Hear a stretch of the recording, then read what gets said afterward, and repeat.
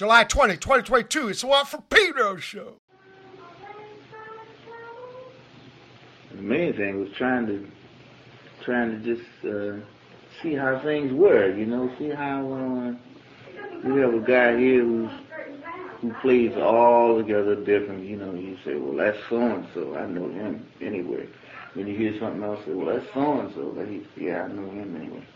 And then you sit down and maybe you can try to see where they both came from, and you find maybe they came out of the same tree somewhere along the line. So when I started looking at jazz like that too, at the collectively, looking at the whole thing. And then after Johnny Hodges, it was Miles. That was the next one. I worked with Jimmy Smith for about a couple of weeks before I went with Miles, the organist. Yeah.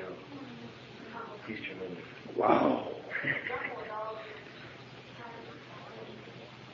I'd wake up in the middle of the night, man, hearing that organ. Give you nightmares. Yeah, man, it was chords screaming at me.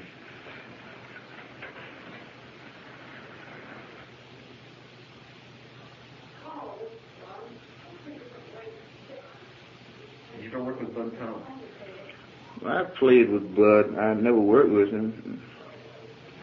I think I played one gig with him. Back in 1949, Miles used to get with dance jobs in the Audubon in New York, uptown, way up on Broadway. And I think on one of the jobs he had Sonny Rollins and Bud, Art Blakely. I forgot the bass man and myself, on this dance job. I think that's the only time I worked with Bud. He was playing too.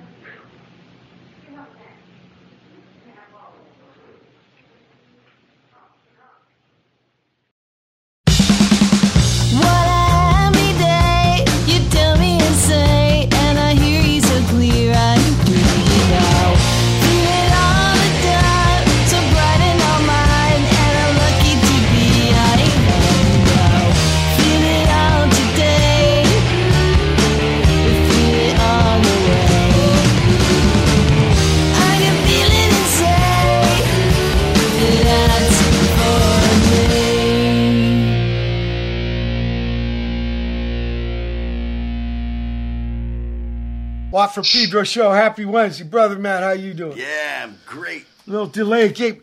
American League again? Man, oh man. Now, why can't the Angels do this good? You were there, right? Yeah, I've been there up the MLB All-Star Week. I've been up there all week. Okay. Home run derby. So was it disappointed or you just saw it coming? The National League seemed like they got that curse going. They started off strong. Yeah. Kershaw was awesome. And then fade. Kind of the fade, like at the track. Watch out for the guy who's... Because everybody drafts on his ass. Came out of the gate hard. Yeah, but then everybody drafts you and saves on fuel, right? Yeah. Oh. But it was like fun. some motherfuckers, the way they drive on the freeway, drafting, like a velodrome. Look, we start off the show with... John Coltrane talking to August Blume in 1958, more about people he played with. And then we had the Muffs with That's Not For Me. And I want to welcome aboard What Pedro Show, Brother Matt, joining us, fellow bass brother, via Brother Dale. Yeah. Bass brother Dale, up in Cruz. Ronnie Barnett. Ronnie Barnett. Did I get that right? Yeah, Barnett. Yeah, we're not here to talk about the fucking Angels, are we? I was getting all French on you, little Barnett. Yeah, Barnett. Yeah, I guess it is French. I don't know. Yeah, because they like to cut the last letters off. It's kind of econo. I wish I was there. So, but Ronnie Barnett, bass brother from the Power Trio tradition, it's just beautiful to have you aboard. And also bass brother Dale, was SoCal for many, many years, and now is ain't really NorCal. It's kind of in the middle. Zone? Santa Cruz. Oh. Yeah. Yeah. No, Sacramento. Now he's Sacktown? He came and saw me play there. It's outside of Sacramento. I forgot the name of the exact town. Yeah, but the year before he saw me in Cruz. Yeah. But he made a commute to do that. Yeah. Okay. Anyway, he had to move because it said it cost too much to live here in SoCal. Well, it was like Highland Park, Mount Washington, or something like out that. there. And it was just too much ducats and. That's happening a lot. A lot of people are moving for that reason. Actually, that is happening. But maybe with the internet and stuff, like artistic, creative people, they can telecommute. Yeah. Maybe. True. And you can live where the rent's econo, but still be where the work is happening because it's over the internet anyway. Yeah. So I don't know. Looking for solutions. The idea where we all got to either be in the city or New York or options. SoCal, I think that's kind of over. Yeah, we got some new options. Because the traffic thing, the rent thing, they're just the whole thing. Yes. Yeah, definitely. Anyway, we're curious about your story.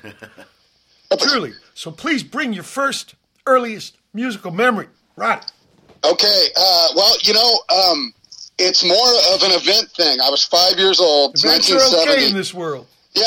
Like it was 1970, and my family's best friends came to town with their 5 kids. We all got dressed up, me and my 4 brothers, and we were going to see Elvis Presley at the Astrodome. I'm from Houston, Texas, originally. Okay. Right. So yeah, Lightning Hopkins. Exactly. Yes, I remember hearing ads for Lightning Hopkins playing at the Dome Shadow. Growing up, he was just working clubs, which is what was it? The Third right? Ward, I went to a place called the Silver Slipper, and they told me a lot of the gigs. You know what ward you were in? I was like outside of town.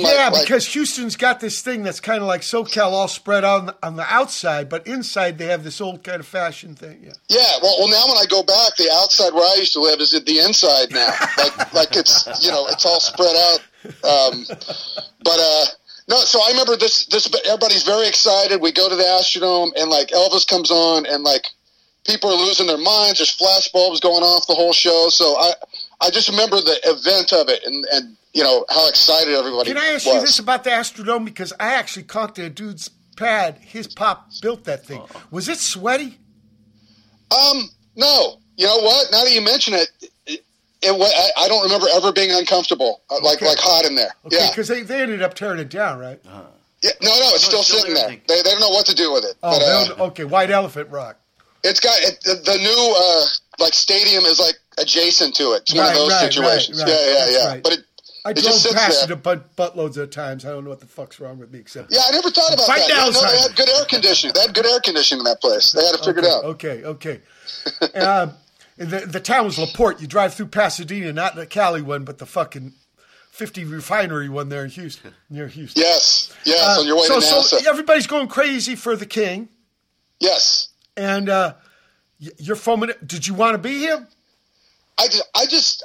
What about Gary Sheff? Was Gary Sheff on bass? Probably so. I was 5. It had to be those guys. It had to be James Burton, Jerry Sheff, and Jimmy Burton. I don't know if Ron Tubb was Jim on Morrison. drums yet. Gary Sheff's on L.A. Woman, and that's right. Jim Morrison was all lit. The last guy to talk to him was his drummer man, Mr. Densmore, and he said, Gary Sheff wants to tour with us. And Jim was like, yeah. And that didn't happen. Yeah, never even heard it mixed. He bailed Doors right with a real bass player. That would have been great on tour. Yeah. So cut to 2 years later, my mom takes me to see Elvis again. So I saw Elvis twice by the time I was 7. And again, I just remember, I guess I was starting to take in music at that point, just stuff my parents listened to country music and Neil Diamond and stuff. But my older brother listened to Black Sabbath and Alice Cooper, and I remember him telling me about Alice Cooper and going to the show and stabbing the dead babies and stuff. Oh yeah. Well, that song right off Killer. Yeah. He was laying it on real thick, so I thought it was all real, and I was scared. I was scared by the Paranoid album cover. Killer was the electric chair because they get into a fight and then they execute him with a guillotine or a noose or some shit. Yes. Yeah. So, now, can I ask you, the pad you grew up, was there any musical instruments? There was not. Yeah. It's weird. With 4 older brothers, none of them had a guitar laying around. Okay, then let me ask you this: in grade school, were you in the choir, or marching band, or that kind of shit? No. You know how I fell into it is I got into music probably. When I was 9, a family friend gave me a bunch of Cream magazines. Yes. And there were probably hip paraders and circuses in there too and stuff. But they're lame. But Buster Bangs, Richard Meltzer. Yes, no, the rock criticism back then. I mean, the writing. Mr. Meltzer called it rock right. No. Right, and I think it was Mr. Christgau with like Dina Rock on his shirt. Mr. Meltzer had lots of jokes about that shit. What was the first I'm a fan of all those guys. Yeah, Ronnie, what was the first record you bought with your own money? So 1972. I'm 7 years old. My parents give me some money. I wanted to go buy a Partridge Family record, but my that older brother who liked Alice Cooper brought me there, and he talked me into buying records he wanted. I walked out of there with Frank Zappa's Apostrophe and Cheech and Chong's Big Bamboo. Is Apostrophe the Yellow Snow? Yes. Okay. Yes. And Big Bamboo, me and D. Boone committed that one to memory. Yeah. I mean, that's my baloney. Or listen to the Black Sabbath at 45, table candles, right? You poured wax on the table, light it on fire. Yeah.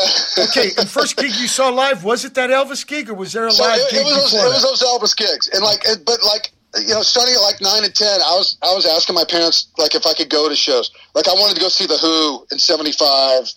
No one would take me. They took me to see John Denver that year. You know what I mean? But the first show I went to that I wanted to go to was 76, age 11, Kiss. It was Kiss and Bob Seger. And my dad got some dude that worked for him to take me, and and we had good seats. It was like 15th row, middle of the D. floor. Boone saw Kiss maybe 3-4 times before they even had an album out. They would open up for anybody. Wishbone Ash, Savoy Brown. Yes. Yeah. No, they worked their asses off back then. Oh, but, and the sign was light bulbs. It was really little, yeah. In one of those gigs, Gene Simmons' hair caught fire. The roadie had to knock it out with a wet towel. There are club gigs where they have the sign like on the side of on the ground, like on the side of the stage because they couldn't hang it. I actually saw Paul Stanley's solo tour, the first one he did, played Bogarts here in Long Beach. Yes. And he comes running from the limo into the pad right. It's got 300 people holding up license plates and shit. And he's got his mouth, his cheeks are all puffed up like a fucking, chipmunk squirrel thing. What happened, he gets on the stage, they're full of picks. He spits Paul Stanley picks all over the crowd. Of course, it's raining men. It's raining Paul. I like that he ran in. Yeah, he went because that dressing room at Bogarts was like off to in the next room, right? He wasn't going to walk. That's right. Yeah, he ran from the limo into the You remember that Marina Pacifica Mall? I think Live Bait was the pad across the PCH. That was a great club. Yeah, that was a great club, even though it was in a mini mall, right? Like that was. I think it was a strip mall more than a mini mall. There was Bar Winkles was next door. It was all this bullshit because Long Beach stays there, right? So you're servicing a certain lifestyle. Look, I want to play "Blow Your Mind" by the Muffs. Yes. When you're talking to me redundantly, can't you see your mind is unstable? If you wanna put it on way, then why do you blow your mind every day? Wow!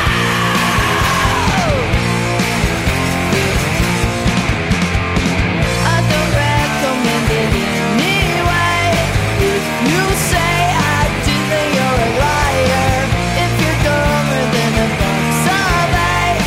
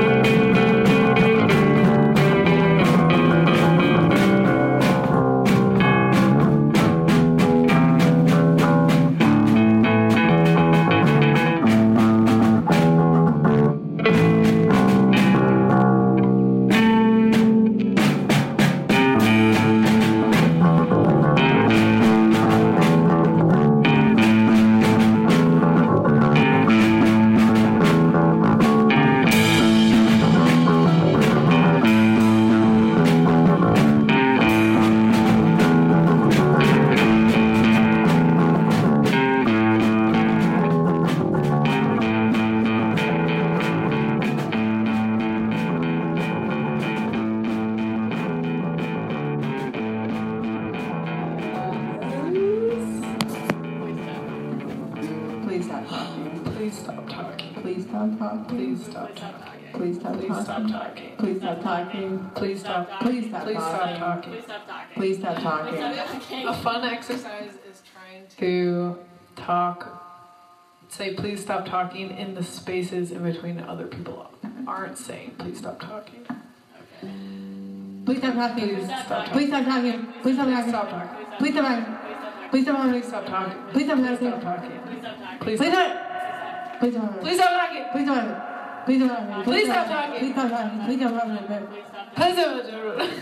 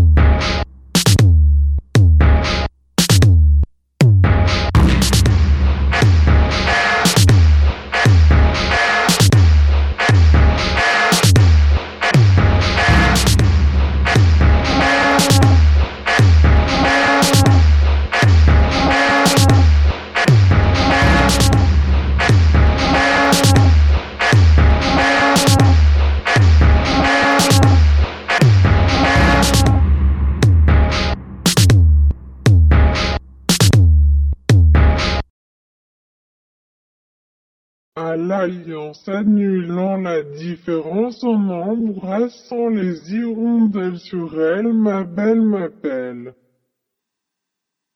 通过亲吻它上的燕子来消除差异的联盟，我美丽的呼唤我。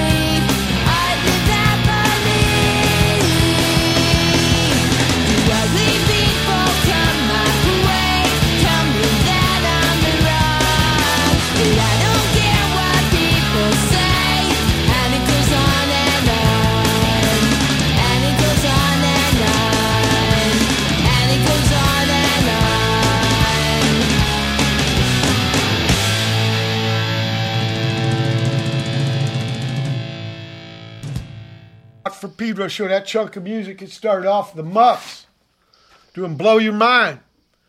Then Brian New from Sawako, Kosei, Komatsu, Night Beam. Mark Stewart, singer of the pop group, did a collab with some Italianos. Lampredonto, Mark Stewart, with Naked Safari. Okay. After that, the Killers, name of the song, not the new wave band. From Bob Pollard, of course, it's every other month. It must be time for a new Bob Pollard record. This guy, he puts them out. Jesus, he cranks it out. It's like, if you got a chow, you got to take a dump. So he gets a thought, he's got to make a record, right? Okay. And XV, some ladies from back east, was Starting Over, Please Stop Talking. Cube with Commercial for Nicotine. What other kind are there? Noisukka with Hirondelles 1. We'll hear next show, Hirondelles number 2. Plus Dog Plus with The Shadow of Absence. Ratchet Orchestra out of Quebec with Bongo Island. Hence the bongos. Equations Collected with Helicon Sessions Cut 2.2 Part 2. I don't know where Part 1 is. But Niagara. Or like my Soyo de Marinayo bandmates say, Niagara. I tried to tell them it was a native word. Calor. Sima with envuelto and celulosa. Fucking butcher that language. Northern Jaw, brand new. Madness is a hard thing to define. Paranoid State from Holland with the Great Divider. Speaking of that asshole, he's got his little fucking mouse in there doing a little show thing today, right? And then finally, On and On. Not Watt, but the Muffs. Back to Ronnie Barnett with his journey through music. Okay, so you get some records for your brother via you. And somehow you end up on... He took the rolling paper out of that Cheech and Chong record, too. He took that rolling paper out of there. Well, I think on the record they end up...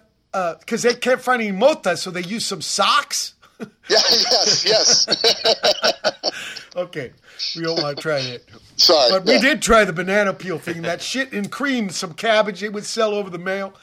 Anyway, how did you end up on bass, Ronnie? Yeah, what happened was, so I became a fan of music and I started hanging out at the local record store. So I started sweeping up for promos and stuff. This is like when I was like 14, 15, and I became friends with the manager, and he played bass, and because kids don't ask for basses, right? Like they do these days. They didn't those days, but they do these days. Not in those days. They want they ask for guitars or drums or whatever. Guys who wanted gigs because everybody else was playing guitar, right? Yeah. So this guy, and he'd give me all anything punk or new wave. He hated, so he would give me all that stuff. But it was being in Houston, there's that strong blues thing happening, right? You mentioned Lightning Hopkins stuff. So he was a blues guy. Also, there's a strong Jandik thing in the Montrose part. Yeah, I was not hip to Jandik. I moved here in '89. I was not hip to Jandik when I lived. I got he picked me for 2 gigs. Wow. He didn't call himself Jandik. Right? He called himself the representative from Corwood Industries. Yes, okay. Corwood Industries, of course. This guy had a bass. He had a Fender Precision, and I asked my parents for a bass, and so 1978 they gave me. I got a Fender Precision. It's Antigua, and it remained my bass through my whole musical career. What about amp? My first amp was a Lab Series. Oh, man, I remember. You know who liked Lab? Was B.B. King. Oh, really? Yeah, because they were guitar amps, mainly. Yeah, no, the only other guy, the guitar player from King's X, played a Lab Series. Doug Pinnick. The guitar part, Ty Tabor. Oh, okay, because Doug Pinnick. I don't know Doug, but yeah. Doug Pinnick, hell of a bass man, and a great singer. And a great singer. Incredible. No, I saw King's X early, being from Houston. Seeing them in a club with that sound coming out of nowhere, it was unbelievable. But yeah, Doug, incredible. So, you get a bass. Do you go for lessons, or do you just try to learn stuff off records? Yeah, so my parents set me up with lessons, and I got one lesson, and then the teacher goes, you should get him a guitar. Like tried to switch me off the bass to the guitar. Treason. They got me an acoustic guitar, and I actually took like 2 lessons, but I really didn't take to it. And shortly thereafter, I in that same record store, I ran into history teacher at my high school. So I'm like going into my sophomore year at this point. So I meet this history teacher, and he was known as like kind of the punk, singer, teacher, whatever. And I met him, and we hit it off, and he's like, you got a bass? Why don't we play? And so him and his brother took me under their wing and taught me how to play the bass and got me in a band, and that's how I learned. Like, so the lessons were out the window, and I just talk about teacher-student relationship. Yes. So the first brother Matt did years of teaching. I don't know if he got any dudes in a band, but he helped a lot of cats through. But yeah, there's a skill to being a teacher. Sometimes you got to go and get in through the bass. No, and that was the best way to learn, man, because that's how I don't know, I had some kind of feel or whatever. Did you guys do gigs?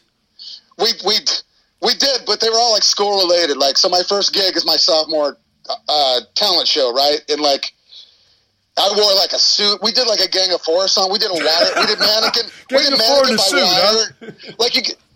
This was radical at the high school, right? We did mannequin by wire. Yeah, first album, Pink Flag. Yeah, and the other band was doing like 38 Special. The other band on the bill, you know what I mean? Ronnie, that bass part in mannequin, it starts with it. Dong, doo, dong, yes. Doo. Yes. Kind of 50s chord progression, but and I could pick that up, right? That wasn't like too busy or whatever. No, but it has all those good little fill-in ramp ins and ramp outs. Boom, boom, boom, boom, boom, boom, boom, boom. You're that spice. Did you guys do the accent? You know what? He did do the accent. Like Green Day style. and I got to sing the "You're a Disgrace" part in the middle. Disgrace. Tell me. Yeah. So was that gig a success or a failure? Yeah, we did all right. And then we did like a school dance. Like I said, the school wasn't ready to really embrace that kind of shit. Like, we also did like All Day and All the Night or whatever, and Who covers or whatever. Yeah, but, but then I was in that band for like, a year and a half, and then I joined the rival high school band, and that was a band that was doing keggers, and we were playing Loverboy songs and stuff. But we were really the singer good. now weighs 500 pounds. They call it Blubberboy, right? I actually were watched the Vancouver concert. Cats. I actually watched a concert. I shared the same product manager at Columbia, and hey, Watt, he points to the thing on the bulkhead, the gold thing. Hey, Watt, this lasted 2 years. That was a great thing about being on a major label, right? All that kind of shit, like following, like working with a person who worked with Van Halen on something before you. You know what I mean? Yeah, I was with him 14 years, but my thing was kind of like an SST thing, so it was way different than those. But they would always laugh. They kind of I don't really have horror stories from there because they kind of like the autonomy thing. They wanted me to give seminars for the new bands because these motherfuckers wanted the puppet strings tied to their wrists and ankles. Right. Well, they signed you knowing who you were and what you were going to do, what you're going to do. I did 11 years of SST before that. Yeah. So look, you got to tell me the name of that band with the teacher and his brother. We were named after a Wire song. We were called Blessed State. Oh wow, Blessed State. Yeah. Heavily into Wire. Wow. First 3 albums. Yeah, and then the other band that played the commercial stuff. Yeah, that was the Distractions with a Y. Of course. DYS. Yeah, but the guitar player could play with his teeth and stuff. Like, we would kill with these keggers. What was that Hollywood band? Easy Enough, and it was all like that. Like, you have to have it phonetic, right? Because fuck, English. Yes, yeah, exactly. Or putting the apostrophe N in there, like Guns N' Roses. Tons of poses. Right. It was Alice in Chains. I remember pictures. They're wearing machine gun bullet belts and shit. They were glammy. Of course, but there's something in the air, right? So like Mick Mars. What do you need? Fogat? I can just imagine Mick Mars at the tryout, right? What do you need? Bell bottoms? What do you need? Platform? Look, we're at the end of the first hour, July 2022 edition of Pedro Show. Special guest Ronnie Barnett. Hold tight for hour 2. July 2022. It's the second hour. For Pedro Show.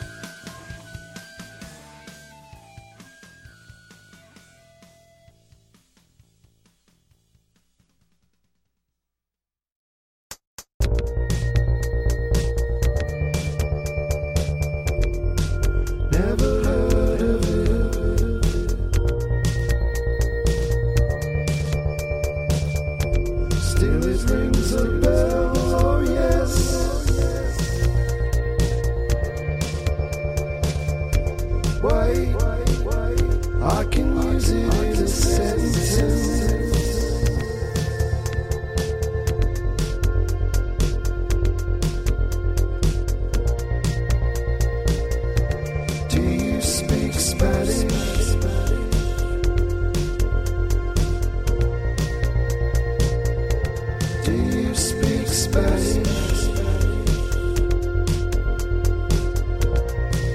Never heard of it. Still it rings a bell. Oh yes. Wait.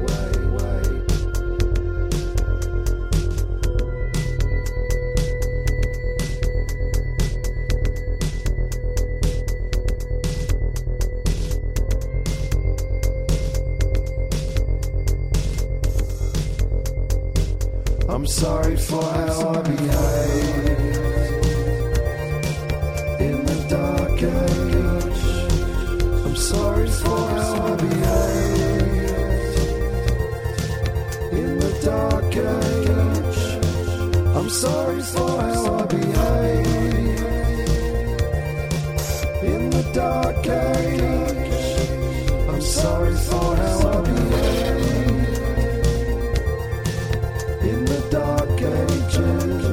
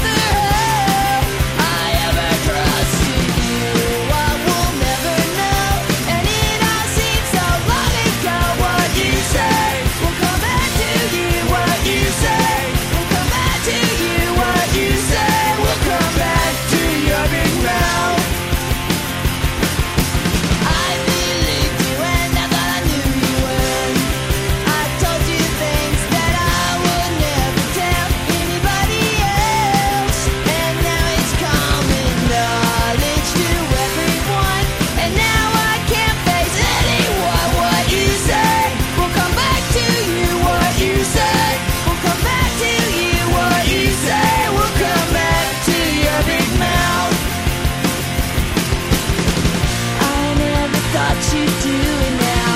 Never thought you'd ever tell them that. You have a big mouth, yeah!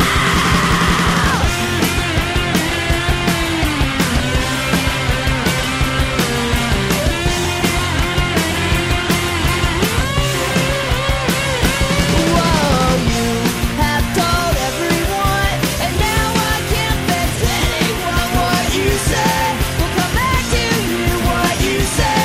We'll come back to you what you say. We'll come back to your big mouth, big mouth, big mouth, big mouth, big mouth, big mouth. Wow! Well, for Pedro Show, we start the second hour. The Muffs, not Offs. Remember Offs? They were from the city, huh? Kind of got into reggae. Dave Vinyl. I think Junk killed him. Fuck. Anyway, the Muffs with the I'm a Dick. Then Ben Salter out of Tasmania with Letch.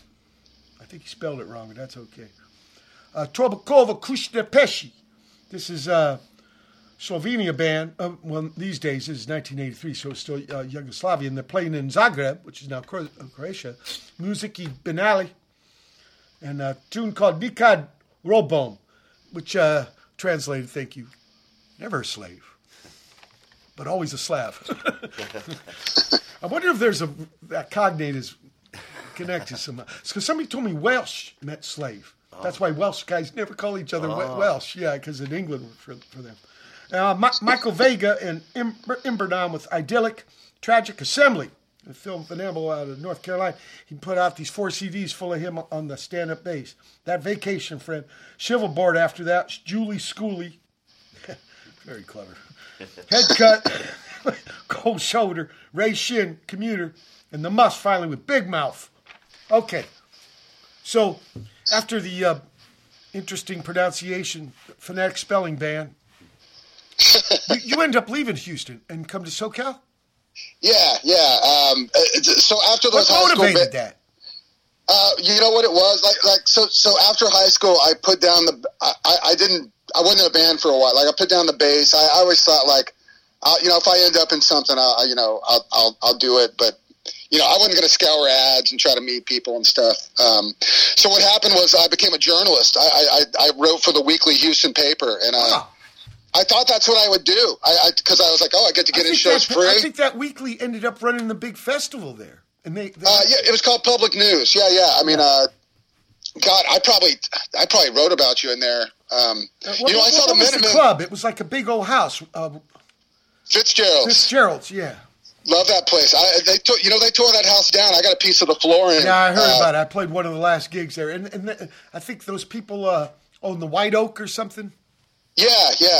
No, that house only stood for like 100 years before they tore it down and made a parking lot out of it. Yeah. And there was another little pad right near it, a little roadhouse thing. I remember.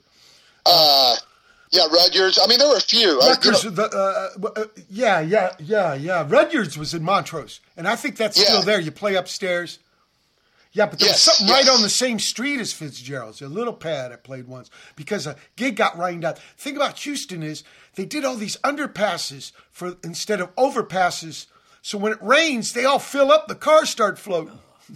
So Fitzgerald's came to the rescue. So how long did you write for? So that means you went to gigs and did gig reviews and record reviews. Yeah, I did gig reviews, and I got to. So talk, you ended up like Lester Bangs and Richard Meltzer. Yes, exactly. And I'd interview Sonic Youth and Buck Owens, and I did whatever I wanted. It was great. Write about Slayer and whatever. And I thought I would do that. And what happened was I had met Kim.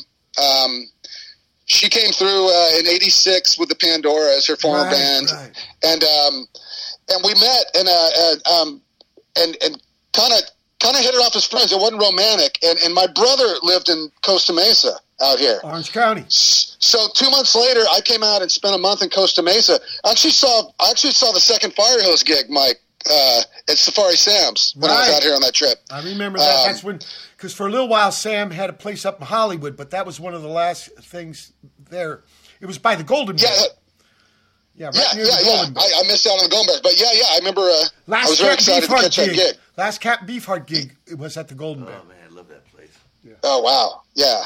Yeah. So anyway, we stayed friends over the next 3 years, and in '89, she came through town again, and I did the same thing. I came out to Costa Mesa, spent a month, and that's when it became romantic. So we became a couple. I moved out here. I dropped all the shit I was doing in Houston, which was writing and working at a record store, and moved here for love.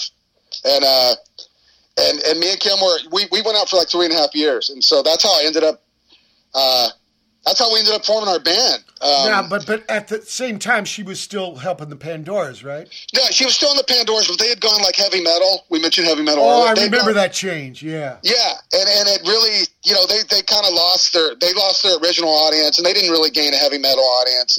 And then the singer had an aneurysm in the shower or something, right? Yeah, that was after Kim had left the band. But yeah, that's right. That's right. No, it aged like 31. In fact, they had another bass player too in the meantime. Yeah, they did a gig with like a dude on bass, a guy that's from right. That's right. A band called Taz, one of those Bam Magazine metal bands. Right. Remember Bam, Brother Matt? Yeah. Oh, I think it meant Bay Area music. Yeah. Yes. But right before the Muffs, the Lazy Cowgirls rhythm section quit. Oh, and I tried out for the Lazy Cowgirls. Was Bob Lee in that version? No, but I know Bob. Because he ended up helping the Lazy Cowgirls. I think they were Indiana cats that moved here. They were, and their rhythm section quit like on tour, like they flew home. That's real classy. Yeah, no shit, right? Leave the other two guys. Yeah, fucking dicks. Talk about being a dick. Yeah, so I picked up the bass again. I'm like, and okay, so you ain't played since those fucking school days. Okay, exactly. Did it come back quick? It did come back quick. It did. I mean, I'm like a feel kind of bass player, right? Like I'm not playing a bunch of fancy stuff. That's okay. Yeah, I like to be in the pocket. Rock and roll. Talk about Houston, who played with Lightning Hopkins, Dusty Hill. Yes. And he asked Lightning, man, I can't figure the changes. And Lightning said, Lightning changes when Lightning wants to change. Yeah, no, look at Dusty Hill. That kind of stuff is the biggest influence on me. I love that cat, man. I got to meet him. His fingers were like 10 thumbs. Yes. No, you could tell those photos and stuff. And he was bad. He was solid. He was beautiful. So was Frank and Billy. But absolutely. Tres Hombres and Fandango was big on us, Minutemen. My first memory of smoking pot is age 11 at ZZ Top in '76. The tour where they had the Texas stage in the livestock. Peak cowboy hat. Yeah. I just love opening Tres Hombres in that big Mexican show. We would just stare at that motherfucker. Yes. We didn't have any money. We just looked at it. I used to go to that restaurant. I wish I would have ordered that meal. But yeah. Oh, yeah. Right. So, okay. And you're also inspired to get on the bass because what? You're writing songs with Kim? Yeah, no, I didn't write. Kim wrote the songs. She would bring them to you, and then you'd write bass parts, or would she write your parts too? Yeah, no, we would work them out as a band, and then and then she started doing demos. I mean, they're pop songs, you can tell, so we weren't jamming, And who was on the drums? So originally we had this guy named Chris Crass, who was from Seattle, and he was a little older than us, but he was really, he was a really good drummer, and he worked for a while. I always say, he was always almost out of the band the whole time he was in the band, right? He was kind of a difficult. Yeah, he was kind of a difficult personality, right? He was a little different than us. Like Orson Welles said, an unfortunate personality. We solidified in '94 as the trio with Roy McDonald on drums. Roy was in Red Cross before that. Sure.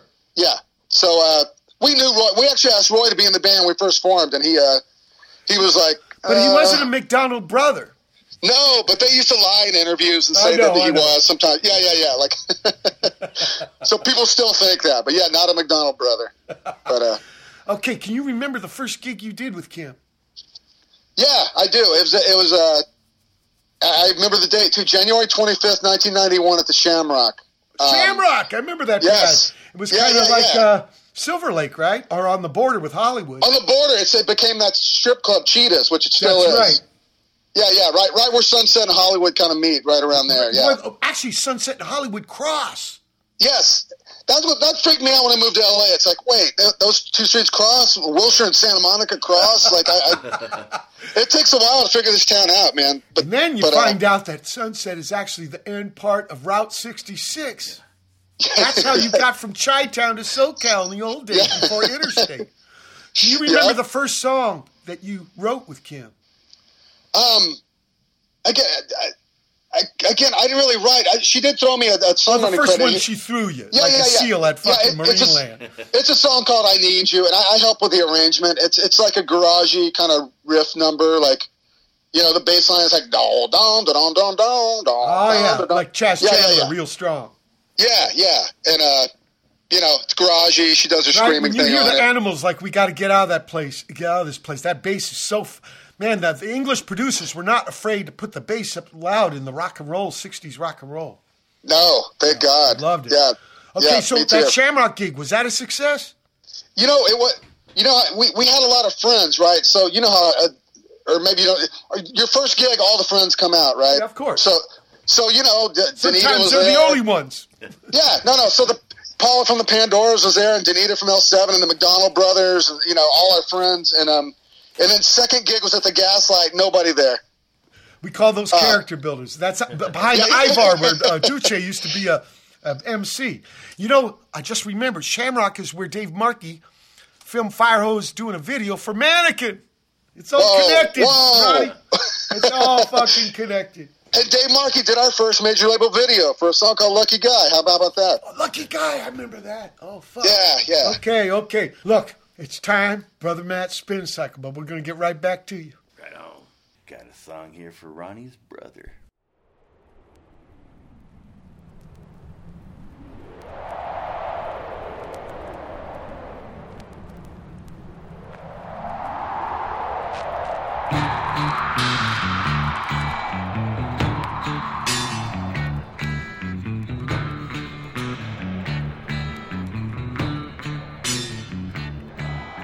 Dreamed I was an Eskimo.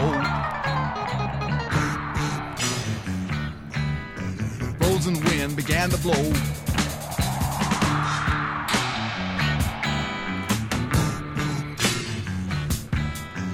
Under my boots and around my toe.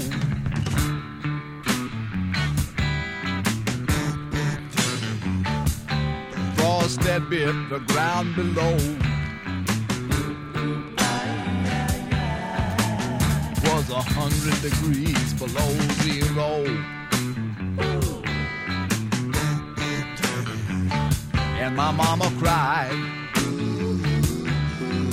And my mama cried.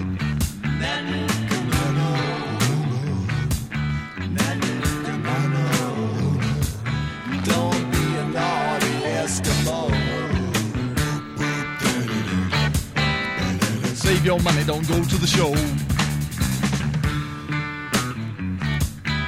Well, I turned around and I said, ho, ho, ho. Well, I turned around and I said, ho, ho, ho. Well, I turned around and I said, ho, ho.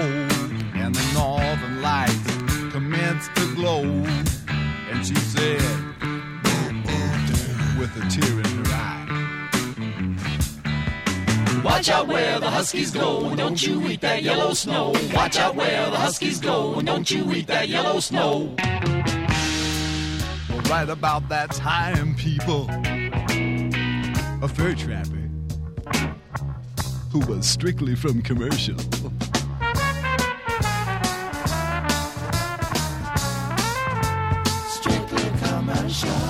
had the unmitigated audacity to jump up from behind my igloo.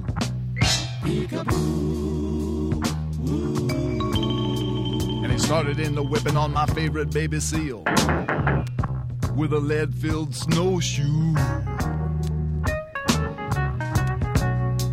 I said, with a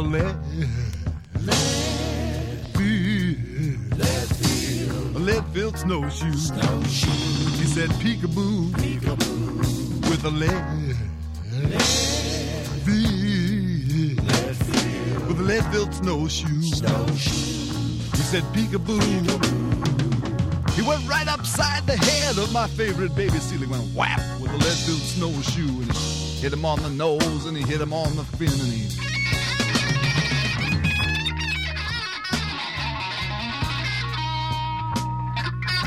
That got me just about as evil as an Eskimo boy can be. So I bent down, and I reached down, and I scooped down, and I gathered up a generous mitten full of the deadly Yellow snow. The deadly yellow snow from right there where the huskies go. Whereupon I proceeded to take that midden full of the deadly yellow snow crystals and rub it all into his beady little eyes with a vigorous circular motion hitherto unknown to the people in this area, but destined to take the place of the mud shark in your mythology. Here it goes now, the circular motion, rub it.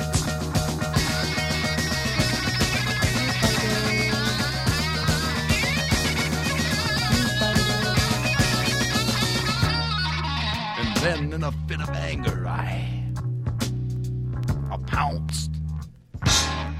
And I pounced again. Great googly moogly. I jumped up and down the chest of her.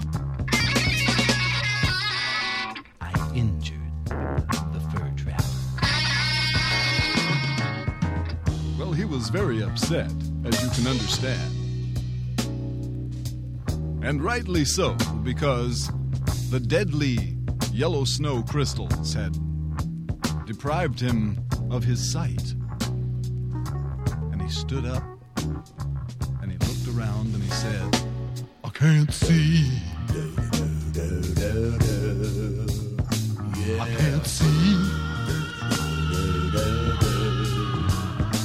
Oh, woe is me. I can't see.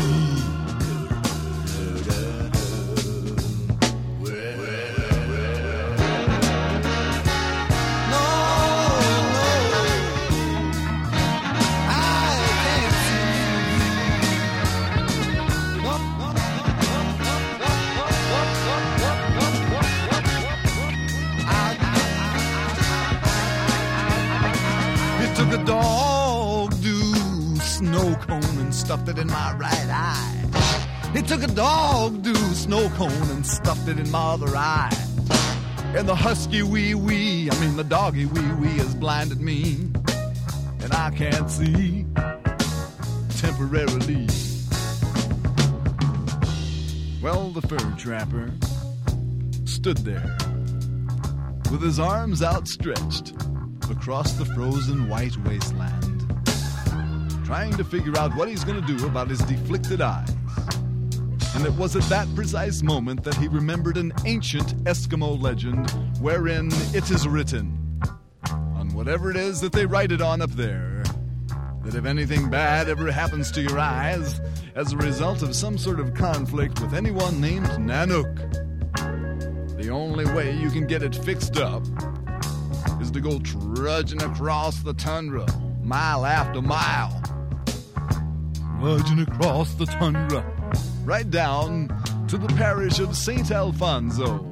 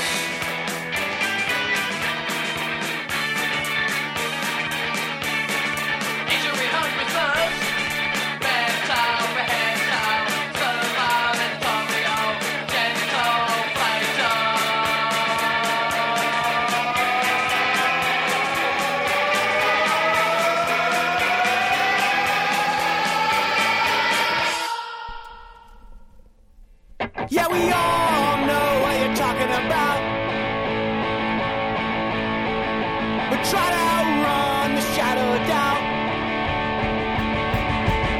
You play along and still can't figure it out. Enforce the laws that you used to doubt. Well, it's a war on words, ready to go. War on words, ready to go. War on words, ready to go. I'm not ready to go. War on words, ready to go. War on words, ready to go. War on words, ready to go. I'm not ready to go.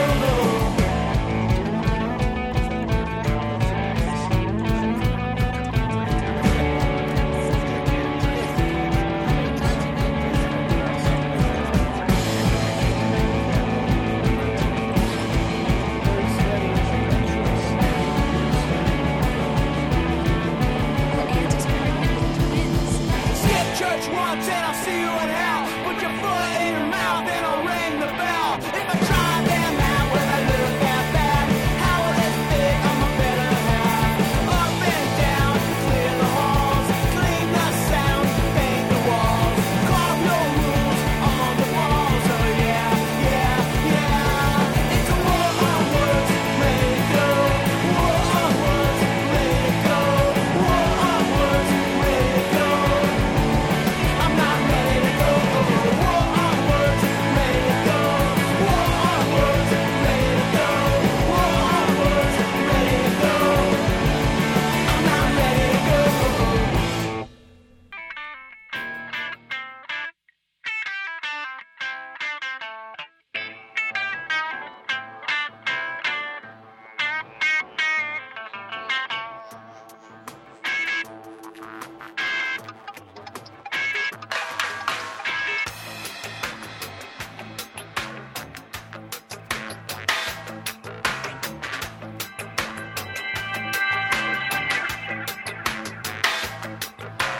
Once I got to the mountaintop, tell you what I could see. Prairie full of souls running from the priests of iniquity. Where the hell was Elijah? And what do you do? The prophecy came was through. We gotta take the walls of Jericho.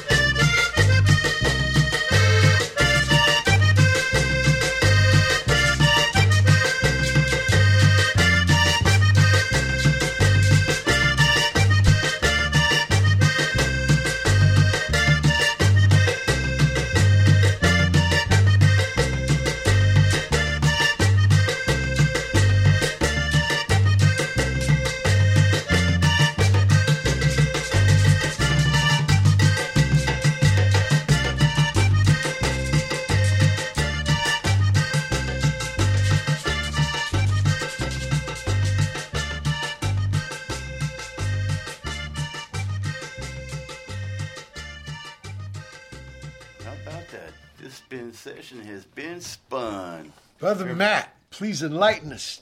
Well, what you were bringing with that dose of spin cyclage. It all started because of Ronnie's brother. Yeah. And his... he set you off. Yeah, commandeering him to get that Apostrophe album by Frank Zappa. So hadn't dusted that off in a long time. Had some Wire in there. Yep. And Toys That Kill. Yep. And wrapped it up with... we also had... they opened up for the Pine Hill Haints last night at the Dean. How bitchin' that sounded. Had some Get Down Moses and Very Be Careful, wrapping it up. That's right. Remember those guys? Yeah. Valentino Cumbria from Colombia. Yeah. Bitchin'. Yep. And in fact, 2 weeks ago, played the Blipsy Barcada up in K-Town. It was a great gig, probably the best gig we've done there. Wow, cool. Tom Watson was on fire. Bitchin'. And he's healing up from his sickness and back in action. I think Alex's bar this Sunday. Oh, awesome. Like 5:15 or something. Yeah, Cool. It's an early show. Big man. He's Booker man there. Yeah, right on, Nick. And then 3 weeks, I'm there again with Flipper. Oh, man. As a power trio. Wow, righteous. That's going to be 2 weeks from this Saturday. Oh, man, cool. Right? I think that's 30th or something? August 29th, 30th? the 5th. Oh, cool. Brother Matt, thank you so much for bringing that spin cyclage. Can't wait for next week. Right on. In hour 2 of the July 2022 Dish to Watt Pedro Show special guest Ronnie Barnett. Hold tight for hour 3. July 20, 2022. It's the third hour of the Watt for Pedro Show. I don't even know why. Do you think I'm a mess? Maybe someday, but now you're gone. When I do as I please, I'm no different to me. Am I crazy or have good luck? You're the talk of the town, so you say. I don't know why you're so glad when my head's filled with sorrow. So maybe if I fade away, there'll be no sad tomorrow. My whole life is a drag. If you listen to me, will I go away? Will you care? I feel naked and weird. Do you see what I heard? Maybe one day I'll die. Who cares? Hide away in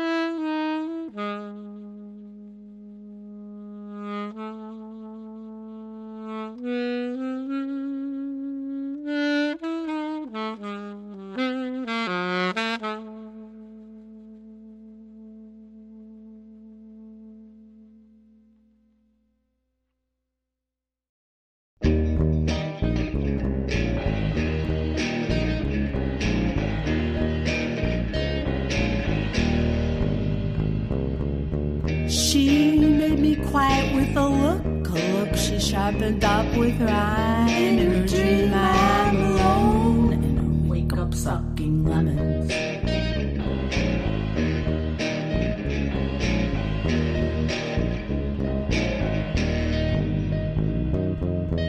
I kept count points I got. You were distracted by it all. You think you have to die before you go to heaven. Beauty, it is found on earth. Sublime beauty, it is found.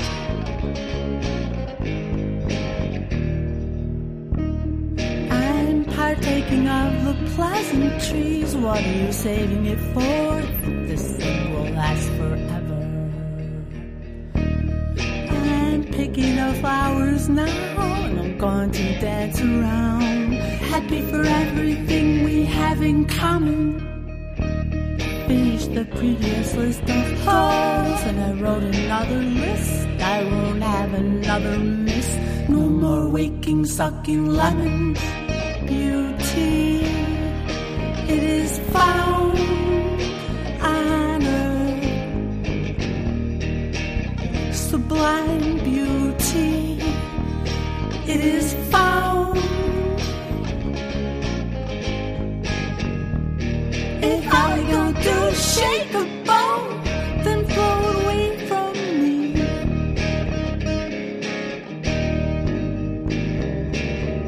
She made me quiet with a look she sharpened up with time. In a dream I am alone, and I wake up sucking lemons.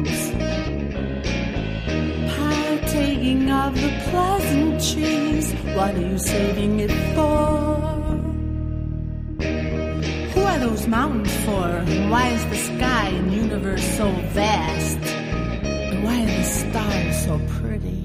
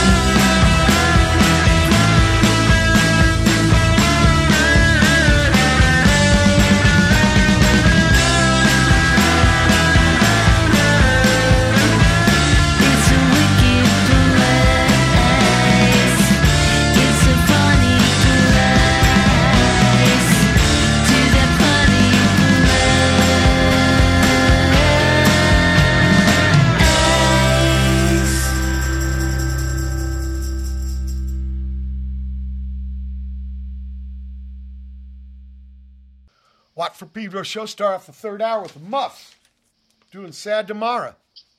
Then Another Umbrella. Richard Derrick, The Eternal Flame. Yeah. Rubber Rose Cement with music for music critics. That's for you, Ronnie. Cameron, Horn, Hacker, Flatten, Thompson with How About Never. Diane Marie Kloba with Suckin' Lemons. And finally, the Muffs, To That Funny Place.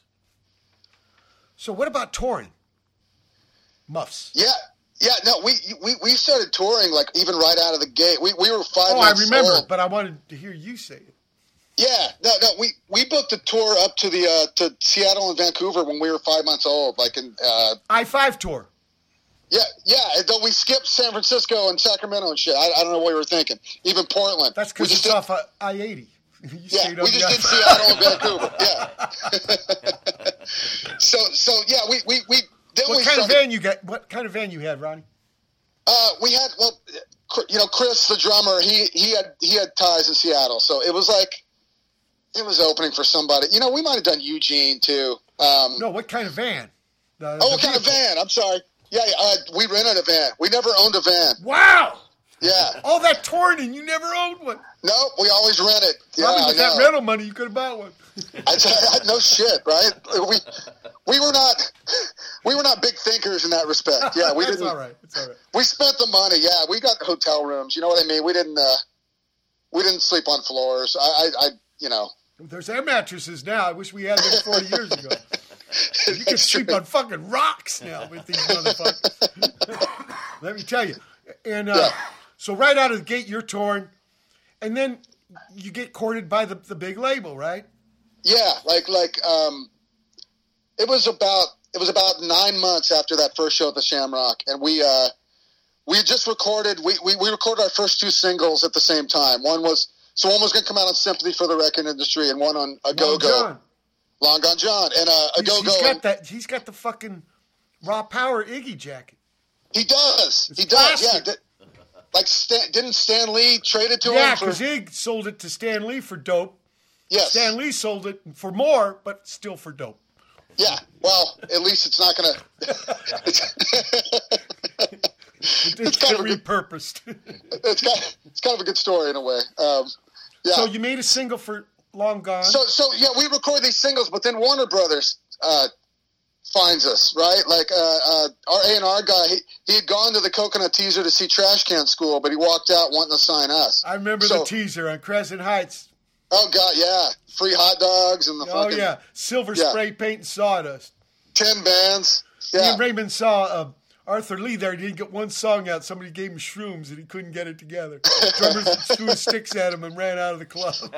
yeah. Arthur's a real thing, right? Yeah, real thing. So Warner Brothers, they really dig you at the teaser, huh? Yeah. So what happened? Like we didn't have any business people at this point still. Like so, we're talking to Warner Brothers. We didn't have a manager or any of that stuff. We didn't even have a demo tape. So they signed us to a demo deal because the singles weren't going to cut it as far as a major label demo, right? So yeah, we signed a demo deal. Went to Sound City, recorded next to Ginger Baker and the Masters of Reality. I remember when he was playing with them. Yeah.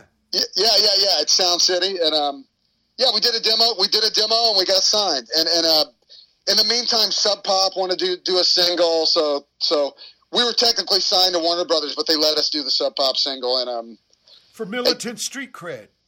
Yeah, exactly. I'm not sure if that Remember, worked or perception not. is 9/10 of the law.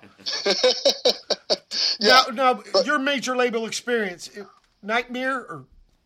No, Okay. it's kind of like you said. We had a great time. They let us do what we wanted. Like our first album has 16 songs, got an Angry Samoans cover on it. Right. You know what I mean? We made it with our two A&R guys, one of which is Rob Cavallo, who became a big producer afterwards. Because the next band he signed was a band called Green Day, right? Then they made Dookie. Yeah, a little tiny band. So no, they let us do what we want. Like I said, we hired Dave. We got to hire Dave Markey to do our video, and for better or worse. Not enough people hear that because they weren't all nightmares. If you held on to your autonomy and your integrity, but these clowns that cry about it, nobody sees what they were trying to become fake royalty. Yeah, I don't want to get all know-it-all on the shit, but man, I saw a lot of this duplicit behavior. Well, it's all who you work with, right? It's whatever A&R guy. If you get an A&R guy that thinks he's like fucking the boss of the thing, and he wants to hear more demos or wants to hear hits or whatever, like we never encountered that, for better or worse. The funniest one is he wants to take you to dinner when you're actually taking him to dinner. Yeah, that's That's true. We didn't know that at the time either. It's called recoupable. Yeah. Like, oh, these meals in the studio, these are good meals. But hey, the way I look at it, it's not. You're not going to earn that money unless you're selling millions of records anyway. So you may as well spend that money. Oh no, the records are flyers for gigs. Exactly. Yeah. So now you end up leaving the band. No. I was in the band the whole time. Me and Kim were the two that were in the band from beginning to end. Okay. So you never left. I never left. They did one gig without me. It's because I had an eye surgery and I had a air bubble in my eye and I couldn't fly. You are forgiven. Yeah. So thank you. So yeah, that friend filled in. Yeah. So nobody noticed probably. So. Was it the guy from Taz? Yeah, I made him cut his hair, but yeah, it was Great. This is the most anybody's talked about Taz in years, right? Yeah, right, absolutely. So how's the evolution? How's the arc of the band? Yeah, so we had three major labels. We were on Warner Brothers' first album, switched to Reprise because of Green Day for the second and third records. Well, by the time the third record came out, we knew we were. A month after it came out, we knew we were going to get dropped. Though they still gave us tour support, we still went on tour, and then we signed with Fat Mike at Fat Records. Okay, no FX. Like we kind of just kept going. You know how it is. You just keep going, and you're not even really thinking about career direction or whatever, right? So yeah, we signed to Fat Records. They gave us a decent budget. We made the next record. And then it came out on their power pop imprint, Honest Don's, because we never heard this at the major label. Like, he's like, I thought you were going to make a fast record. It's like, have you heard our records? Like, we're not a punk band like. He has this weird idea about the bands part of the movement had to have a certain kind of sound. I remember him giving me this lecture about what is art and what is punk, and Yeah. No, and he was cool. I was thinking of that farmer who knows he's going to grow a good crop because he's using a lot of manure. Yeah. No, I think he thought because we were on Fat Records, we'd make this like really punk record or whatever. No, I have heard his rap. He's a nice guy. I really like Eric Melvin. He's a beautiful man. Oh, me too. Yeah. But Mike's got this weird idea about the movement being so confined and orthodox and part of this labeling thing that I thought we got. Well, basically, it was to get away from arena rock, but also labels and genre and all that shit. Yeah, Punk is a guy who gets fucked in jail for cigarettes. What kind of music is it? It's not as fast. It can be slow.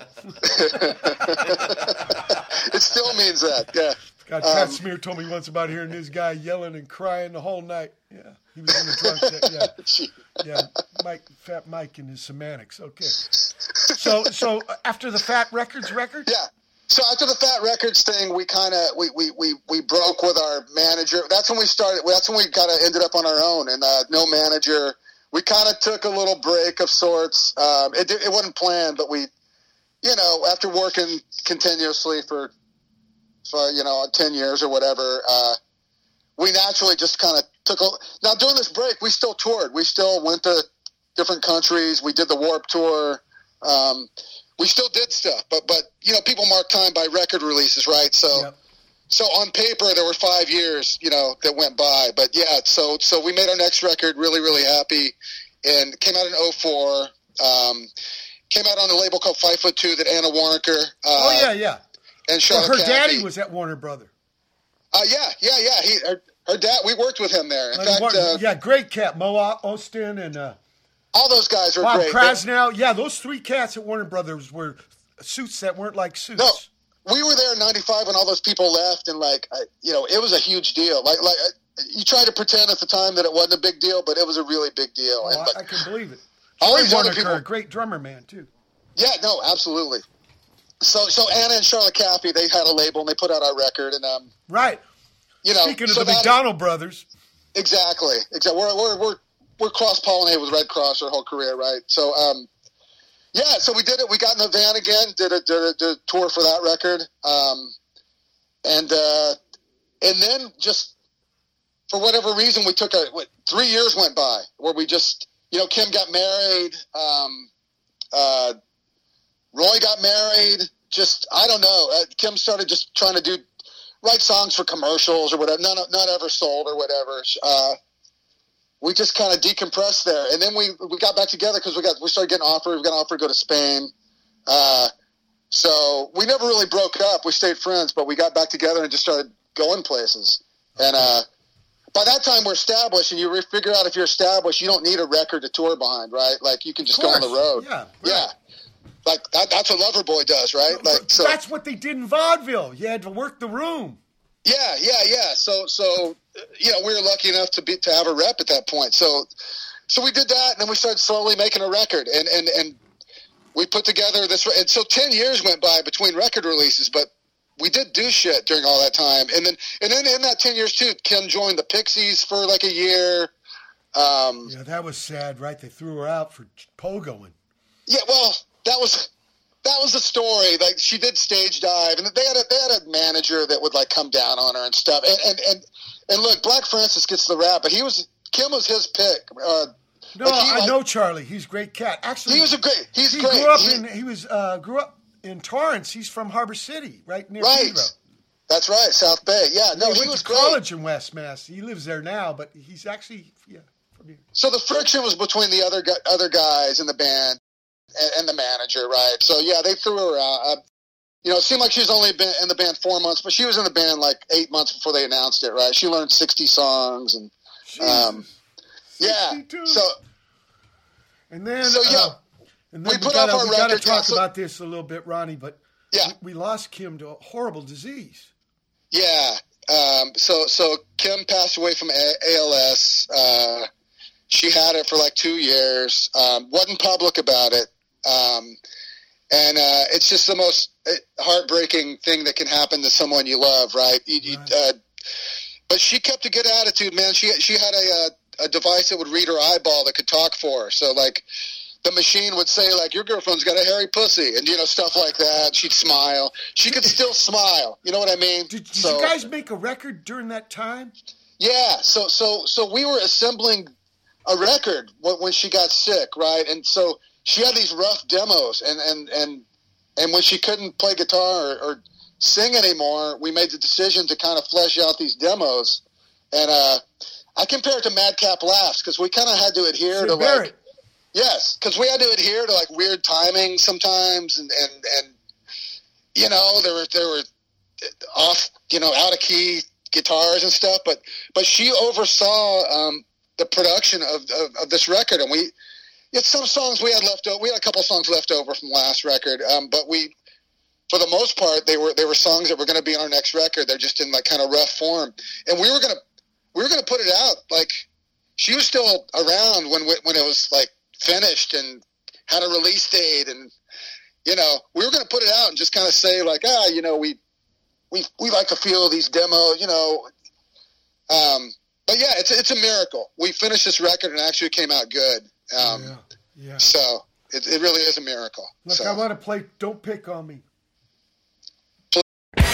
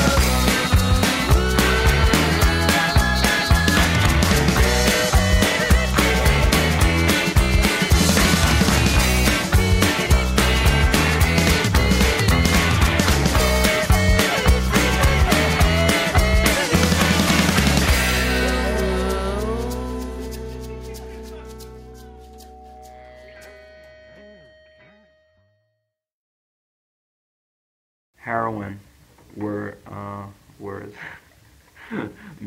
music and lyrics. Lou Reed.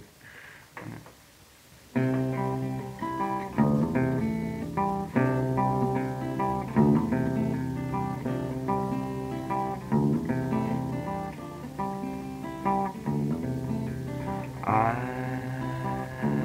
know just where I'm going.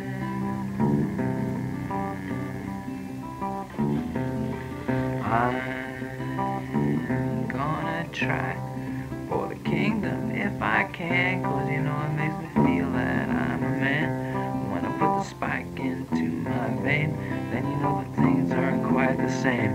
When I'm rushing from my run, and I feel like Jesus' son, and I guess that I just don't know, and I guess that I just don't know.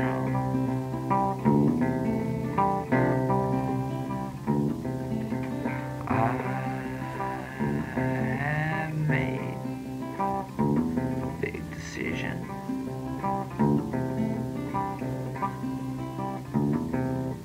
I'm gonna nullify my life, 'cause when the blood begins to flow, when it squirts up the dropper's neck, when the smack goes and hits my blood, when I'm closing in on death, and my head begins to whirl, you can't help me, not you girls, all you guys with all your talk, you can all go take a walk, and I guess that I just don't know, and I guess that I just don't know.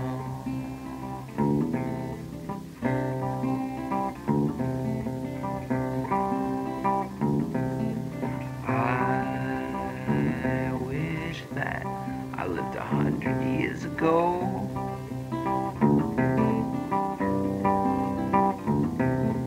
I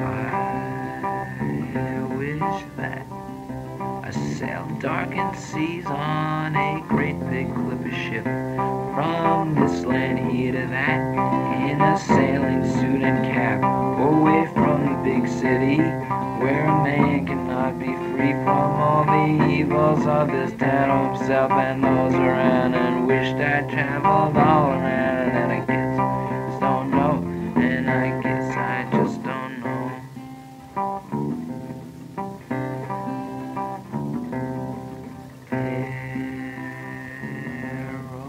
Heroin's gonna be the death of me.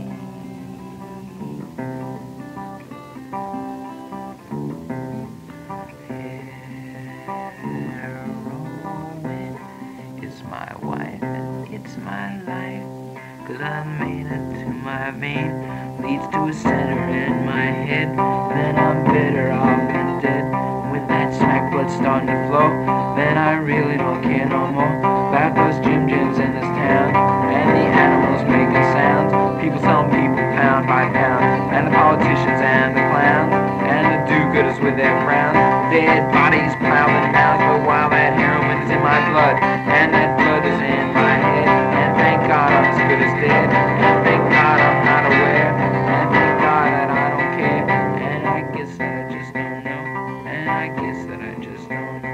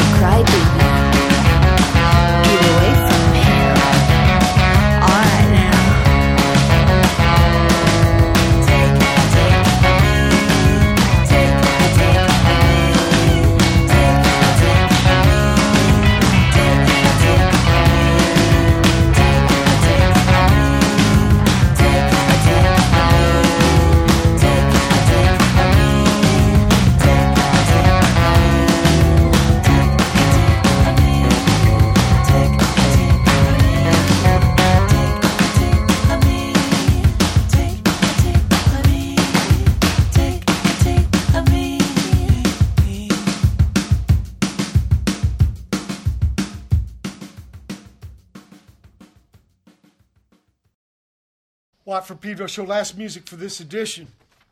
The Muffs start off that chunk of music with Don't Pick on Me. Then just released was the demo Lou Reed did for Heroin in 1965. And the guitar part is so much different, but the words are the same. Most of them.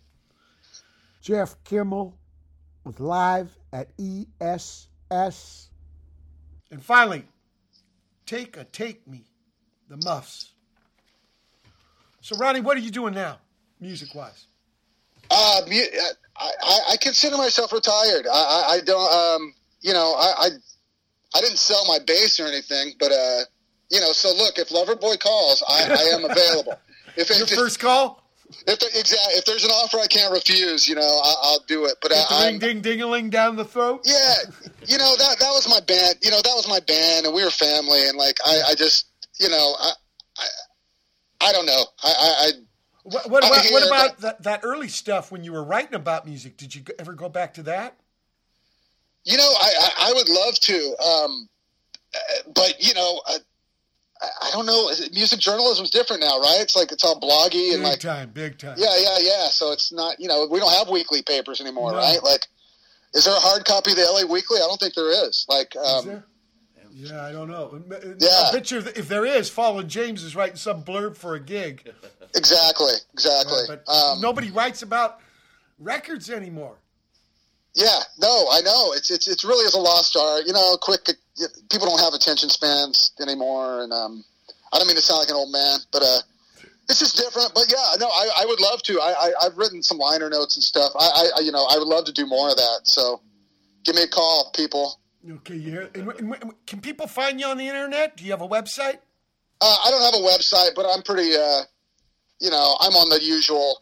Well, I'm not on Twitter, but I'm on Instagram and Facebook, and I see messages. People can find me. I don't hide. You know what I mean? Okay, it's right. BARNETT. TT, right. 2 T's. Hey, and I still work in a record store too, so I'm on the front line still. I'm still in the business. Yeah, Record Surplus in West LA. Okay. Awesome. Used to be on Pico. Yeah, I remember. Yeah, now we're on for Santa 9 years, Boulevard. Nels Klein worked at the Rhino. Yes. That's a whole other podcast, man. Record stores of the past. David Couch. It's different now. Crouch. Yeah. He was there too. I'm like an antique salesman now. You know what I mean? It's like, is that what it pricing is? Records. Look, pricing some wire guy records for $70 with and some stuff. SSV. This cat back east who runs a record thing, he says the big dealio is discogs.com. Yeah, well, I mean, that's like where people can list. It's the yardstick to see how many dollars, right? Yeah. No, exactly. You get your, you see what the lowest it sold for, the highest. Yeah. So, and it's like that because some people are saying, in the old days you could go to thrift stores and just find this, and they're ruining everything. Yeah, it's like the old guys yelling at trains for going too fast. Yeah, no, now people know what an original copy of Double Nickels goes for. You know what I'm saying? Yeah. Oh man. Well, look, if you ever get anything music going and working that bass again and get music together, will you come back on the show? Absolutely. This is great. It's beautiful. Honor to be here. And totally, this show dedicated to Cam Shattuck. Thank you. Yeah, much respect. And you too, Brother Ronnie. Okay. All right, man. I'll see you soon. Okay. People, July 2022, Dish Watt Pedro Show. Brother Matt, keep your powder dry.